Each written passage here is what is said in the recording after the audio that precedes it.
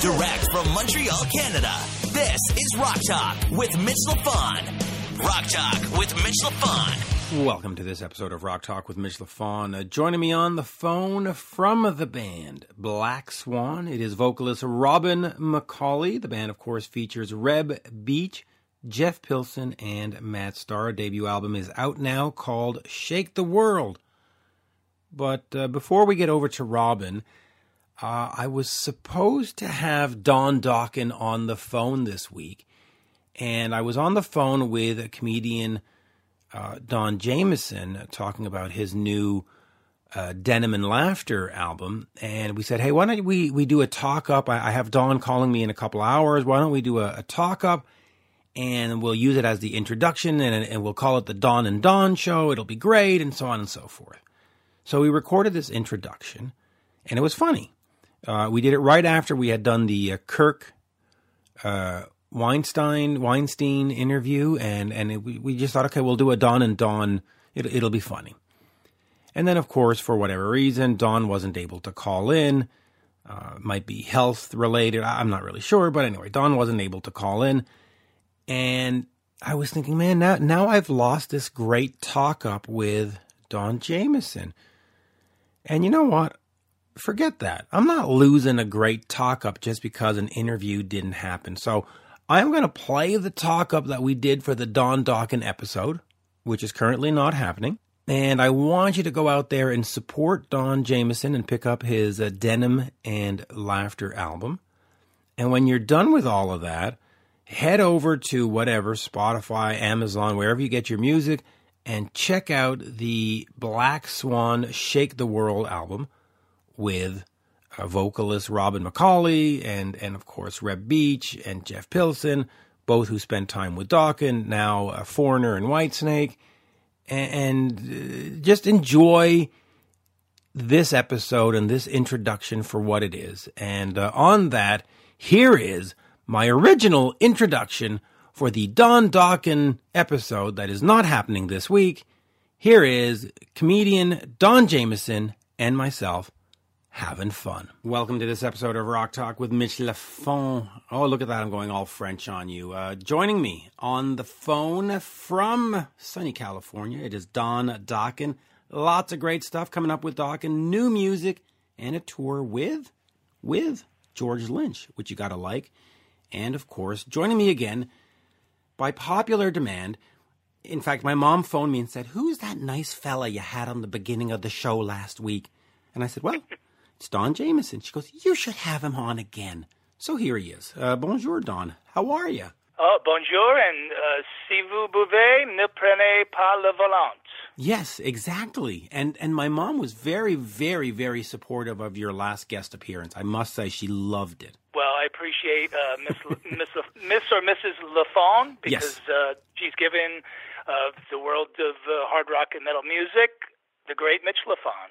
And so we love that. There you go. Now, Denim and Laughter is your new album. We talked a little bit about it last week, but talk to me a little bit more about this. Will there be a Denim and Laughter world tour, or as we like to call it, will you play Toronto? Well, I was in Toronto, last year towards the end of the year with the great Nashville Pussy, and so we did go through Toronto and Montreal and pretty much every crack and crevice in between there and Vancouver, and we had a blast doing it. And I'm going actually to perform for the first time ever in the UK and Europe, opening for Biff Byford, which is fitting because Denim and Laughter is obviously a parody of Denim and Leather, and Biff has a solo album out, and I'm going to open for him. And when I sell my CDs after the show, I'm hoping that people think I'm selling a copy of Denim and Leather, and I get a whole bunch of accidental sales. Well, if you just sort of skew the CD on top and make it just sort of look at just see denim, and they actually don't see the laughter, you probably could get a few out the door. But that'll be a fun tour. Is that something that is going to be UK specific, or do you see yourself coming over here, or do I need to phone Adam Parsons and get him to book some few dates? Yeah, You definitely need to talk to Adam Parsons, and I would call him now if you want to get something done by April. He's he's very in demand, that Adam Parsons. I'm trying to get a hold of him myself, but to figure it all out. But I'm excited. I'm excited to be an American comedian overseas, and my jokes don't even work that well in America. So maybe I go over there, and I'm all of a sudden I'm like the David Hasselhoff of Germany. Maybe I'm huge in Belgium and I don't even know it. That would be great. But I know how you.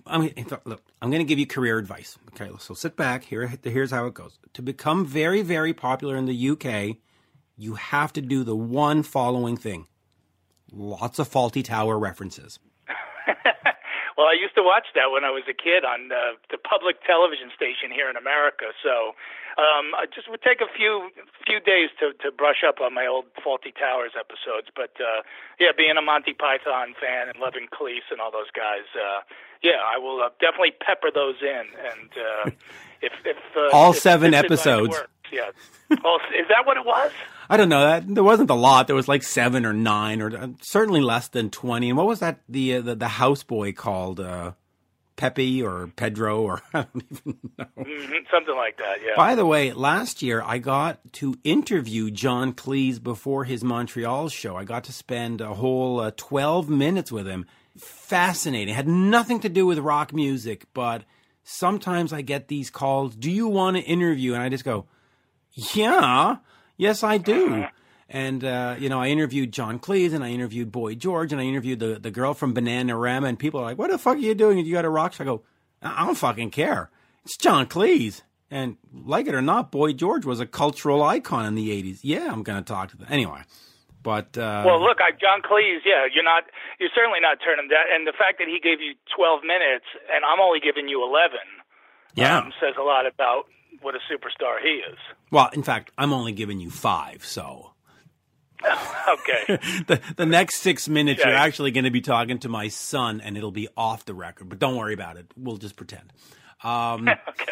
But there you go. But Denim and Leather, Denim and Laughter. Denim and Leather is great. Go buy it if you haven't. But Denim and Laughter is out now on Metal Blade Records, courtesy of Brian Slagle, of course, who is a hockey fan. I think he roots for the San Jose Sharks or some horrible team that we don't want to talk about. But just quickly, talk to me about Brian, because he has brought the world Metallica, and he's brought the world all kinds of great metal. And now I guess I don't know if he's branching out, but he's like, hey, you know what? Let's give Don this deal. Let's move comedy forward, because comedy is kind of rock and roll and metal.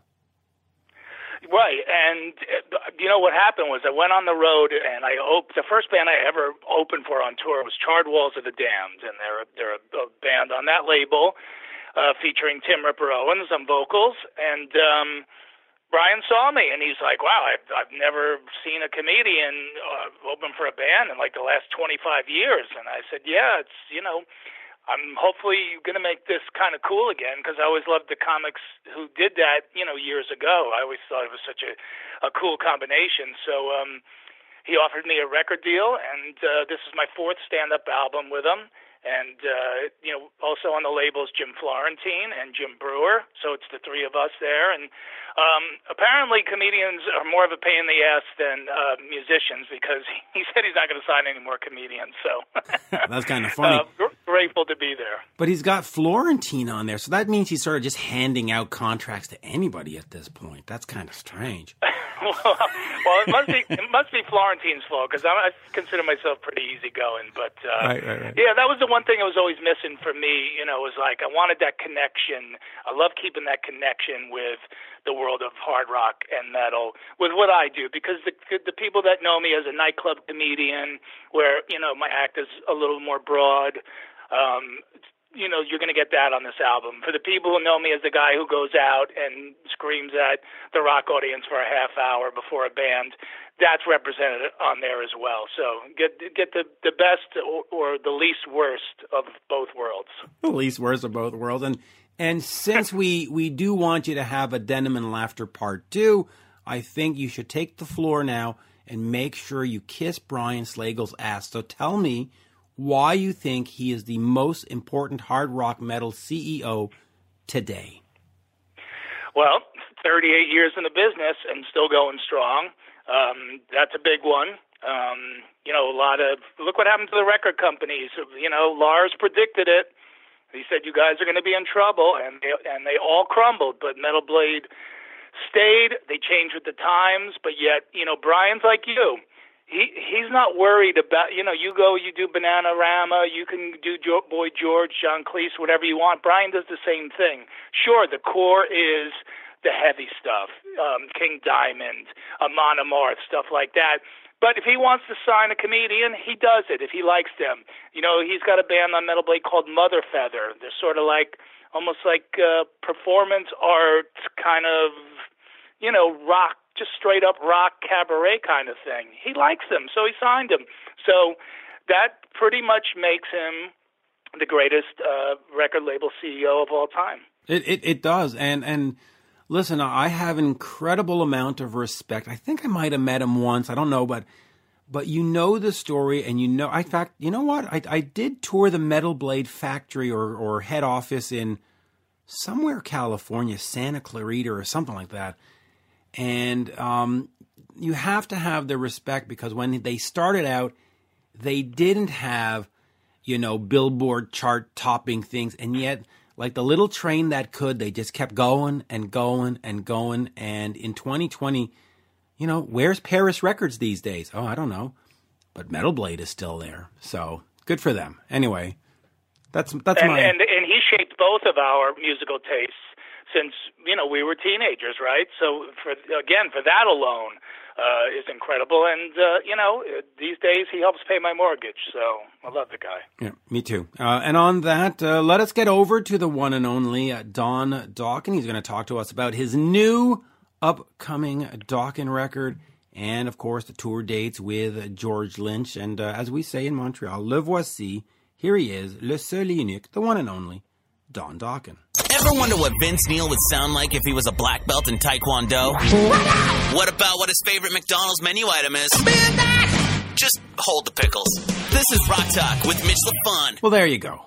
And here is, from the band Black Swan, vocalist, singer, Robin McAuley. We are speaking with singer Robin McAuley. Of course, does all his work with Michael Schenker, but now... new band, Black Swan, featuring, of course, my favorite, Jeff Pilson, and a bunch of other guys. But no, I'm kidding. No, we've also got Reb Beach and Matt Starr. But Robin, as we say in Montreal, bonjour. How are you? I am doing good, Mitch. Good morning, and thanks for having me on Rock and Metal Revival, man. Yeah, that's what I do. I like to promote rock. I like to promote metal. I love to promote all this stuff. And, of course, Black Swan is the new album. But before we get to that, I am going to ask you about your health, because I saw that you had this diagnosis with sepsis, and my heart sank. I went, no, not Robin. I just saw you with the Michael Schenker Fest in Montreal last year, and I love your voice, and I was like, oh no, not him. So come on. So how are you physically? Dead man walking. Yeah. I'm doing fantastic, and thank you for asking. I'll make it really short. This was an absolute uninvited guest, a total shocker. I stay really healthy. The long and the short of it was, Mitch, I had been to church with my family on the morning of January the 5th, on the Sunday morning. We came home, had a family breakfast, and my wife was coming on the 70,000 tons of metal cruise, leaving out of Florida with me. And about an hour before we were leaving home, I started complaining that I was suddenly really cold. And they're going, it's like really hot outside. It's not cold. And then I got more cold, and my body went into total shock. I thought I was getting a seizure or something. I didn't know what was happening. And then it wasn't in my control anymore. Next thing I know, my son, Jamie, called 911. My wife and other son made a run to the pharmacy to pick up whatever. And in the 20 minutes, that they got back to the house, there's a paramedics in my hallway, and they're dragging me into the ambulance, and off I went to the ER. Later in the day, I was transferred to an ICU unit, and then I was put into a 12-hour critical state. The story is that I somehow had contracted the E. coli virus that became a bladder infection, that became sepsis, that was hell-bent for leather, wanted to take me out. And it was not a good time. My temperature was like 104 point something. I had no symptoms. And it took me out for the best part of a month.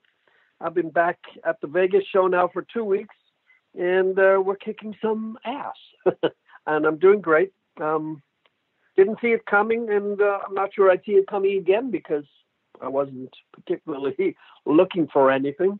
So goes to show you can at 1 minute be great, as I thought, you had to have some sort of underlying symptom. Apparently not. Or if I did, I didn't get the memo.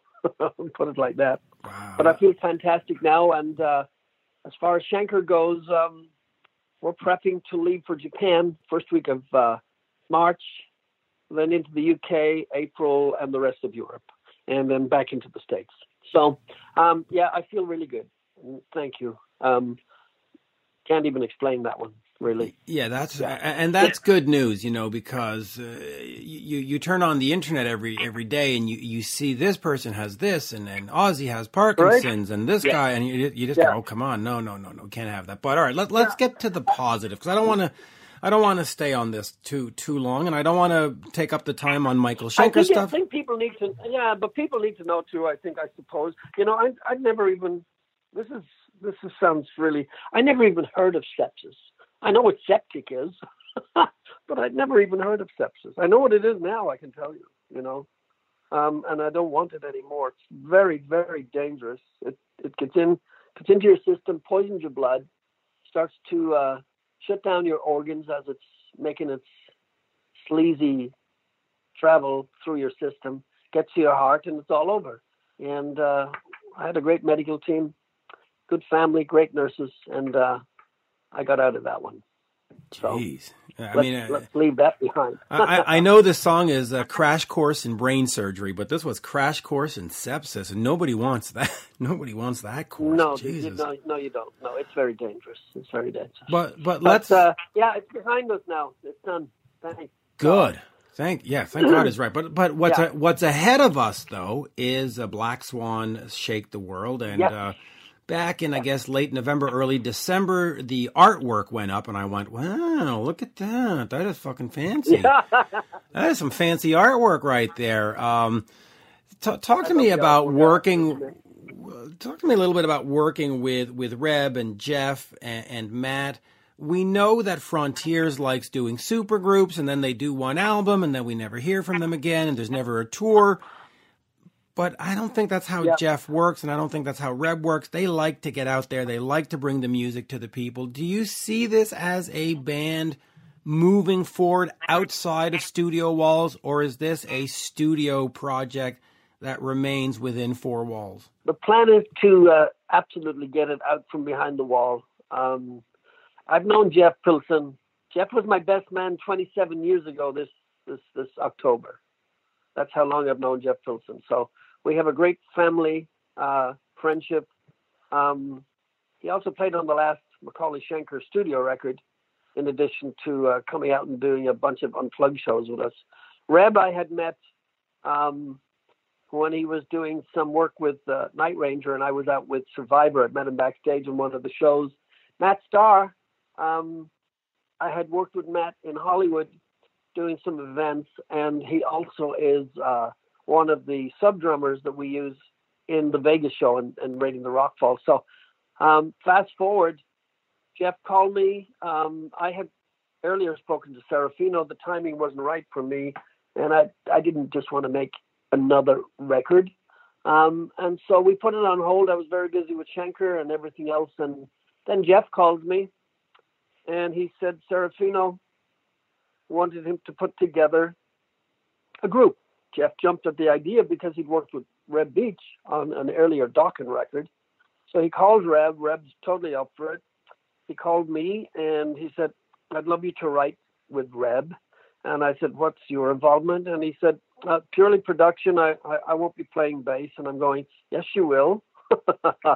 And he said, I've got some ideas for drummers and I've got some ideas for bass players. So if we can get you two guys together in the crazy schedules, we'll see what happens. And no talk about, I don't like that title, supergroup and all of that sort of stuff. I just want to write songs with somebody that I enjoy writing music with. Anyway, we got together.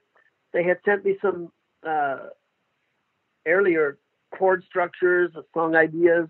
I came back and sat in the studio with Reb and Jeff first time. And I said, okay, here's what I got for that idea. And I started laying down a verse and a chorus. And I called it Big Disaster. And Reb stopped and he looked at me and he said, well, this is kind of like the first project we're kind of setting out on, and you want to call it Big Disaster. And I said, well, it's just a song title, And we kind of moved on from there.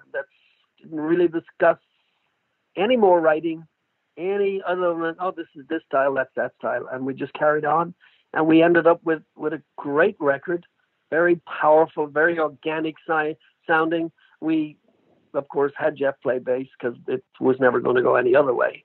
And then Matt came in on the end and brought the thunder. And it's great. I'm very, very happy with it. Well, it does sound absolutely fantastic. Now, musically, you did sort of have this organic progression, but do you look back at the bands that the members have been in with you and MSG and Dokken and Reb doing some Night Ranger stuff and Jeff doing the Four?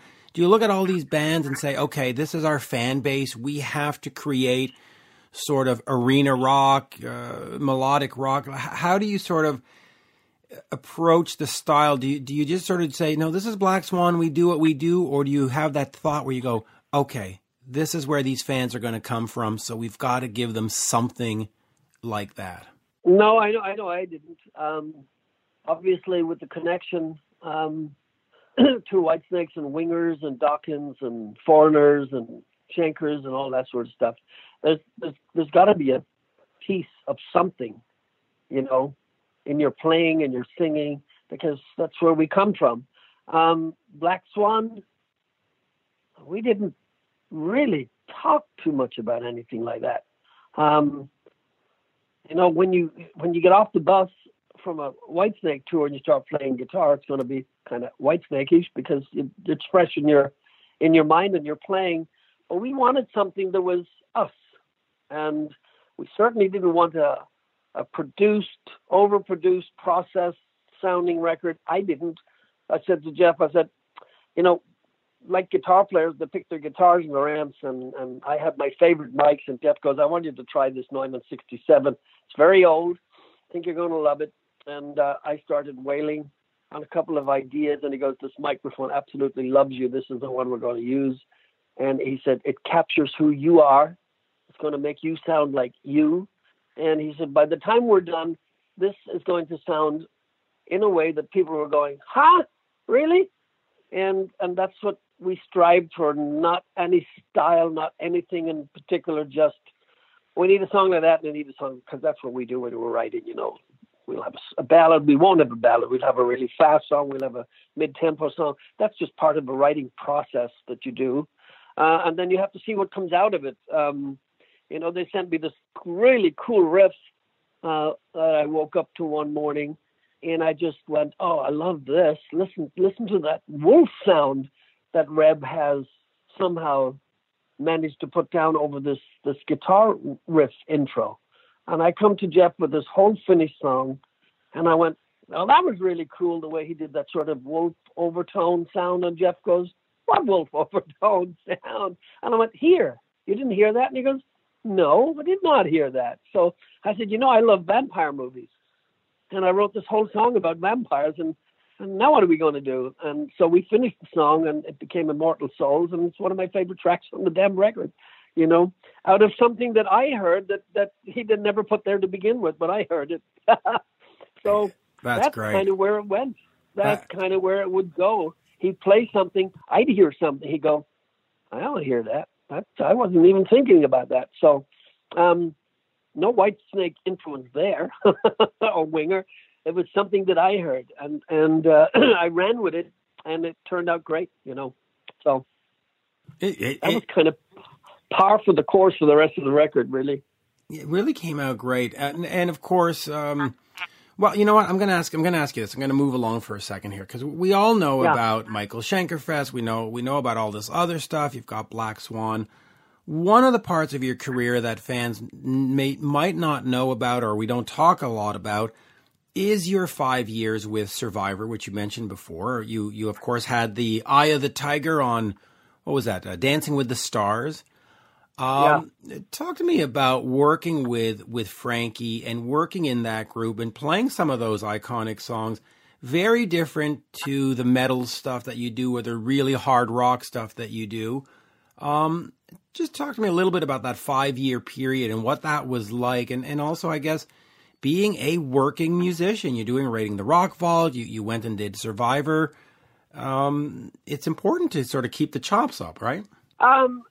Survivor goes back a long time before the period that I actually ended up joining Survivor. 4 years prior to that, I had written what became a solo record. It really wasn't the intention, but anyway, John Kolodner, when he was with Geffen, put a call through to some people, and he said, I would love Robin McAuley to write with Ricky Phillips. Ricky Phillips, of course, was with the Babies and Bad English, and also with currently with Styx for with Styx, right?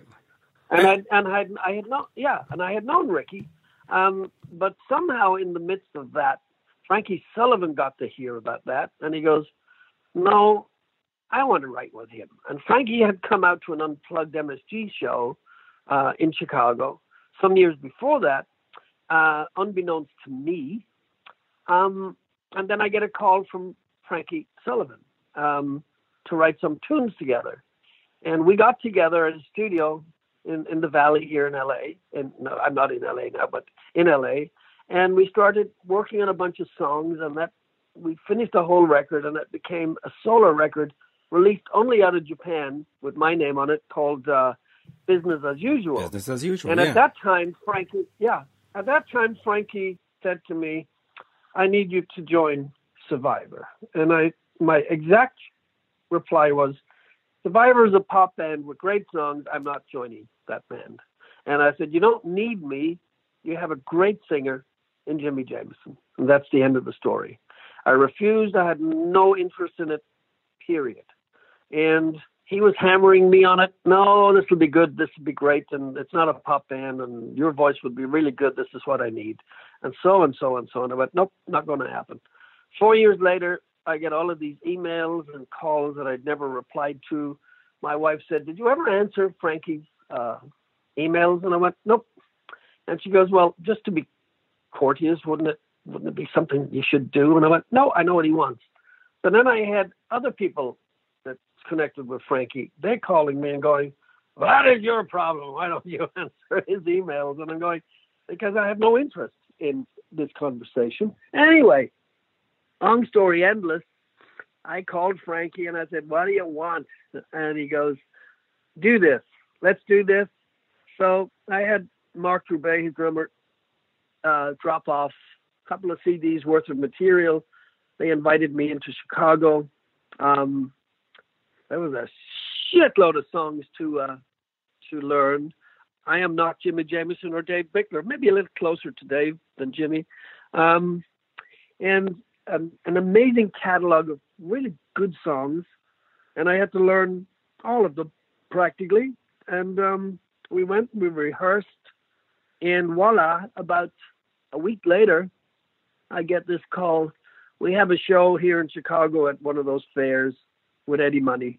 And I was stuck right out front, and about 20,000 people. I had no idea what I was doing. And, I know the fan base that Survivor has. And I went, oh, man, how am I supposed to sing The Search Is Over and High on You and, all of that sort of stuff. Plus the fact, of course, not too many people were aware of the fact that Rockin' Into the Night, that was 16 weeks at number one for 38 Special, is actually a Survivor song, as is Hang On Loosely, another Survivor song. Big hits for 38 Special. So we would put that into the set, and people would go, oh, why are you doing this? So Frankie would invariably tell the story, and it was 5-6 years with Survivor. You know, when we did Dancing with the Stars was very early after I had joined. We had, I remember the program director, because we had American Idol directly across the hallway going live also. And I remember the program director coming to me in the green room, and she said, 5 minutes and you guys are on. And we just took the number one slot for most viewers on the night at 86 million. No pressure on you, because I was actually the only one singing live, you know, because they would roll out the stuff. It's just too difficult to do all of that stuff live and move equipment around. So they'd run the track, and I was actually singing live, and I'm going, I want my mommy right now. But we did it. We did a bunch of shows. They don't work very much, and I like to work. But it lasted 5 or 6 years, and we did write and record some songs. Nothing ever got released. We had a great time doing that. And there was a couple of great ballads in the midst of all of that, but never did see the light of day. And so we kind of there was a reunion with Jimmy and Dave, and that was the end of my period with Survivor.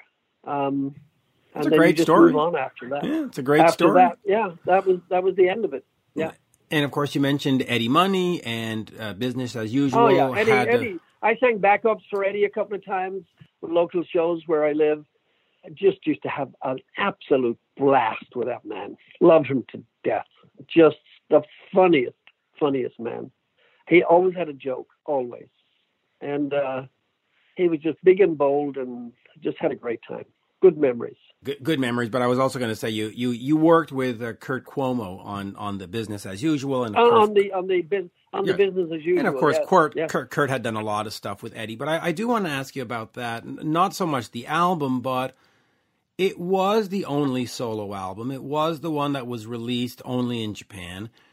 Talk to me a little bit about why you haven't decided to go out and have a Robin McAuley solo career where you put your name on there. You know, we're doing Black Swan now, and it's a great album. But why not say, hey, you know what? I need time for me. I need my album. I need my 10 songs. I need my vision. Why has the solo thing not been your thing? I like a band situation better. I'm not really interested in it. It's not that important to me. Maybe the style of record, the style of writing, I might have a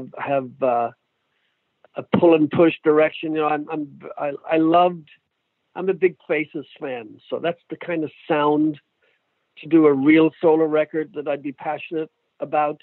Not that I'm not passionate about Black Swan, but as something that would be more if somebody said, okay, let's really think about this. Let's do something that is totally you, right? As a solo artist, I'd probably head down that road, keep it very, very eclectic, you know, mandolins, violins, all of that sort of stuff.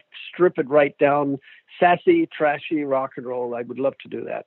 On the bigger picture, I'm really not at all that interested in a solo career. Not enough people know me anyway to begin with, so that would be a hard sell.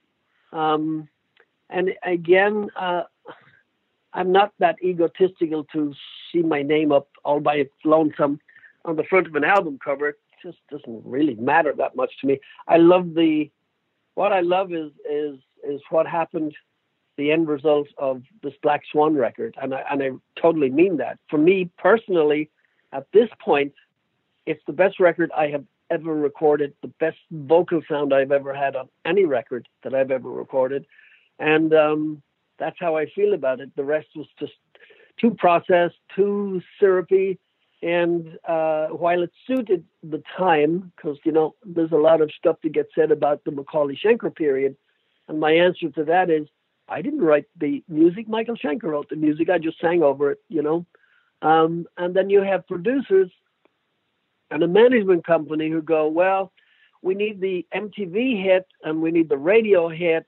And if you don't have any of those, you don't get the tour. So it's got to be sort of tailored to that sort of a direction, blah, blah, blah. And of course, it was the middle 80s, and you had your Whitesnakes and your Leopards and your Warrants and your and the Wingers and all of the above doing that sort of thing. So you either you fitted the realm or you got lost in the heap, and so it was great for that time, as it would be pointless writing something that was sort of, like the newer 70s sounding band in the middle of the 80s, because where would it go? So it was and then of course, immediately after the long-haired 80s rock, in came grunge and in came alternative, and didn't fit at all. They hoped, they being the labels, hoped that the old rockers would go away and die a dignified dinosaur death. And, like and good grazing animals. Like good grazing animals, we just hovered around until the timing was right. And classic rock, I am very happy to say, is and has been alive and well for a very long time. And all of the rest of the stuff that was flavor of the week is bye-byes. There's a very small handful of great bands that came through that haze that managed to survive. So there's my answer to all of that. If any of that made sense, Mitch. It makes perfect sense. Now, I think you have an interview coming up here, so I'll just finish. Yeah, I see the call coming through right now. Well, you know what? Let us pick up. Let's do a part 2 at some point. Always a pleasure to chat with you online and stuff. And my pleasure. Bonne chance and merci. We'll do it again. Excellent. Thank you so much. Cheers now. Bye-bye. Thank you. This has been Rock Talk with Mitch LaFon. For more exclusive content and interviews, subscribe on iHeartRadio, Spotify, Apple Podcasts, on YouTube, and many more. Follow Mitch on all the socials, especially Twitter, @Mitch LaFon, and on Instagram, @Mitch_LaFon. Get your Mitch merch now at loudtracks.com/Mitch.